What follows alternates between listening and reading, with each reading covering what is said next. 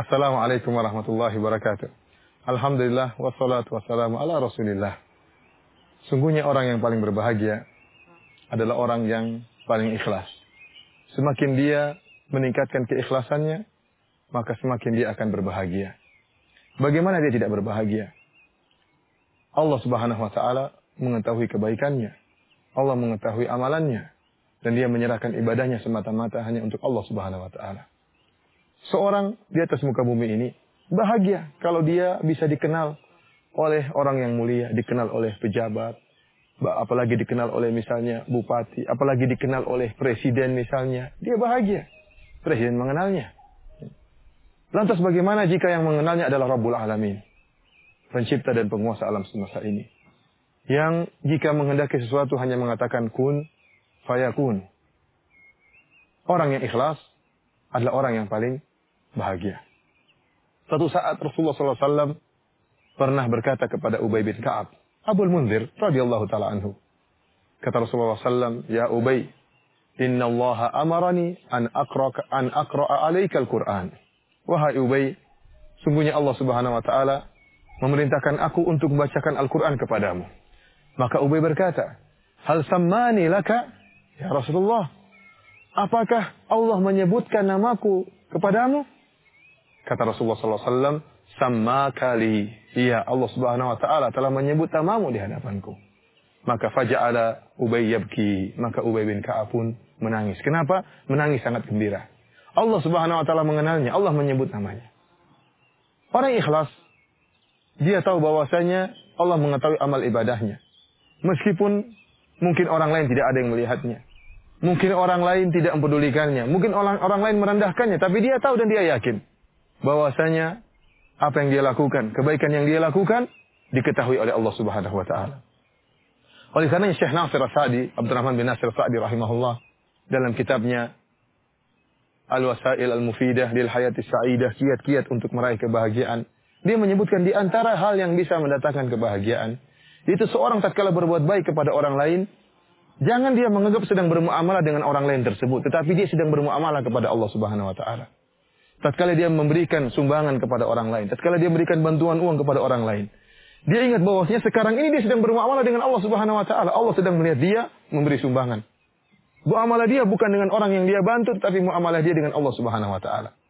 Sehingga jika perkaranya demikian, yang dia harapkan hanyalah pujian Allah Subhanahu wa taala. Yang dia harapkan Allah mengetahui siapa dirinya. Semakin dia ikhlas, semakin tidak ada orang yang mengetahui amalannya, Allah akan semakin mengetahui dia. Allah akan semakin mengenalnya. Allah akan semakin mencintainya. Oleh karena dia tidak peduli dengan komentar orang-orang yang dia bantu. Dia tidak peduli dengan komentar orang lain. Dan syiarnya sebagaimana orang-orang yang bertakwa yang Allah sebutkan dalam Al-Quran.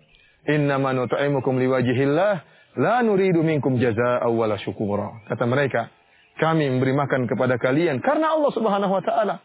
Muamalah kami dengan Allah Subhanahu wa taala, bukan dengan kalian. La nuridu minkum jazaa'a wala syukura. Kami tidak butuh dari kalian terima kasih dan kami tidak butuh dari kalian balasan. Inilah orang yang ikhlas, orang yang paling bahagia. Adapun orang yang tidak ikhlas, dia senantiasa sibuk mendengar komentar orang lain, bagaimana amalan dia, apakah dia dipuji, apakah dia dicela. Tapi orang ikhlas dia tidak peduli dengan perkataan orang lain. Yang penting dia baik di hadapan Allah Subhanahu wa taala. Dia tahu bahwasanya pujian manusia tidak akan meninggikan derajatnya, dan dia tahu bahwasanya celaan manusia pun tidak akan merendahkan derajatnya. Yang penting dia baik di hadapan Allah Subhanahu wa taala. Benar-benar konsentrasi dia bahwasanya dia bermuamalah dengan Allah Subhanahu wa taala. Karenanya para muslim yang dirahmati oleh Allah Subhanahu wa taala, di antara 7 golongan yang akan Allah naungi pada hari kiamat kelak, ada 2 orang yang ikhlas. Ya, yang Allah menyebutkan atau Rasulullah SAW sebutkan tentang ciri khusus mereka itu ikhlas.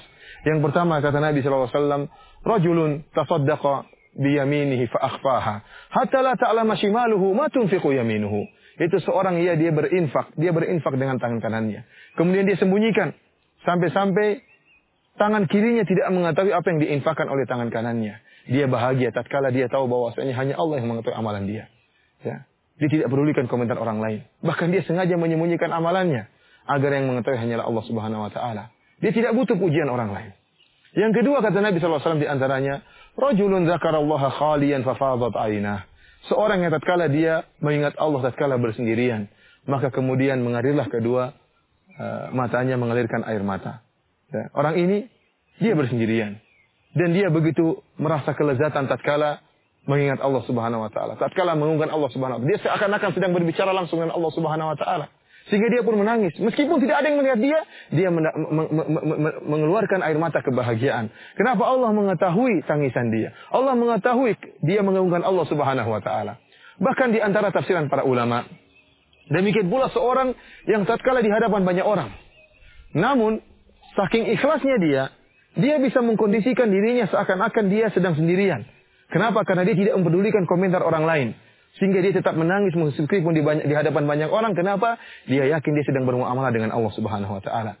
Sehingga meskipun di hadapan banyak orang, dia tetap menangis karena mengagungkan keagungan Allah Subhanahu wa taala. Para mirsa yang dirahmati oleh Allah Subhanahu wa taala, Anda akan bahagia jika Anda mengikhlaskan amalan ibadah Anda hanya kepada Allah Subhanahu wa taala. Adapun jika Anda kemudian sibuk dengan komentar orang lain, ya, sibuk dengan pujian orang lain, atau sibuk dengan cercaan orang lain terhadap Anda, maka Anda tidak akan pernah bahagia.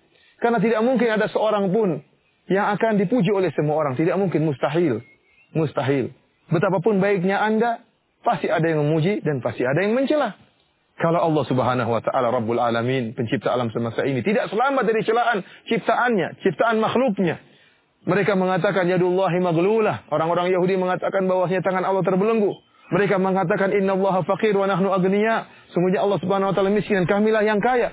Allah Subhanahu wa taala tidak selamat dari cercaan orang lain, cercaan makhluknya. Nabi sallallahu alaihi wasallam yang memiliki akhlak super mulia pun tidak selamat dari cercaan kaumnya. Bagaimana dengan kita? Bagaimana dengan Anda? Tentunya mengharapkan keridhaan seluruh manusia adalah suatu yang mustahil. Sebagaimana perkataan Imam Syafi'i rahimahullah, ridwan nasi ghayatun la tudrak. Bahwasanya mencari keridhaan manusia adalah suatu hal yang mustahil, tujuan yang mustahil untuk diraih.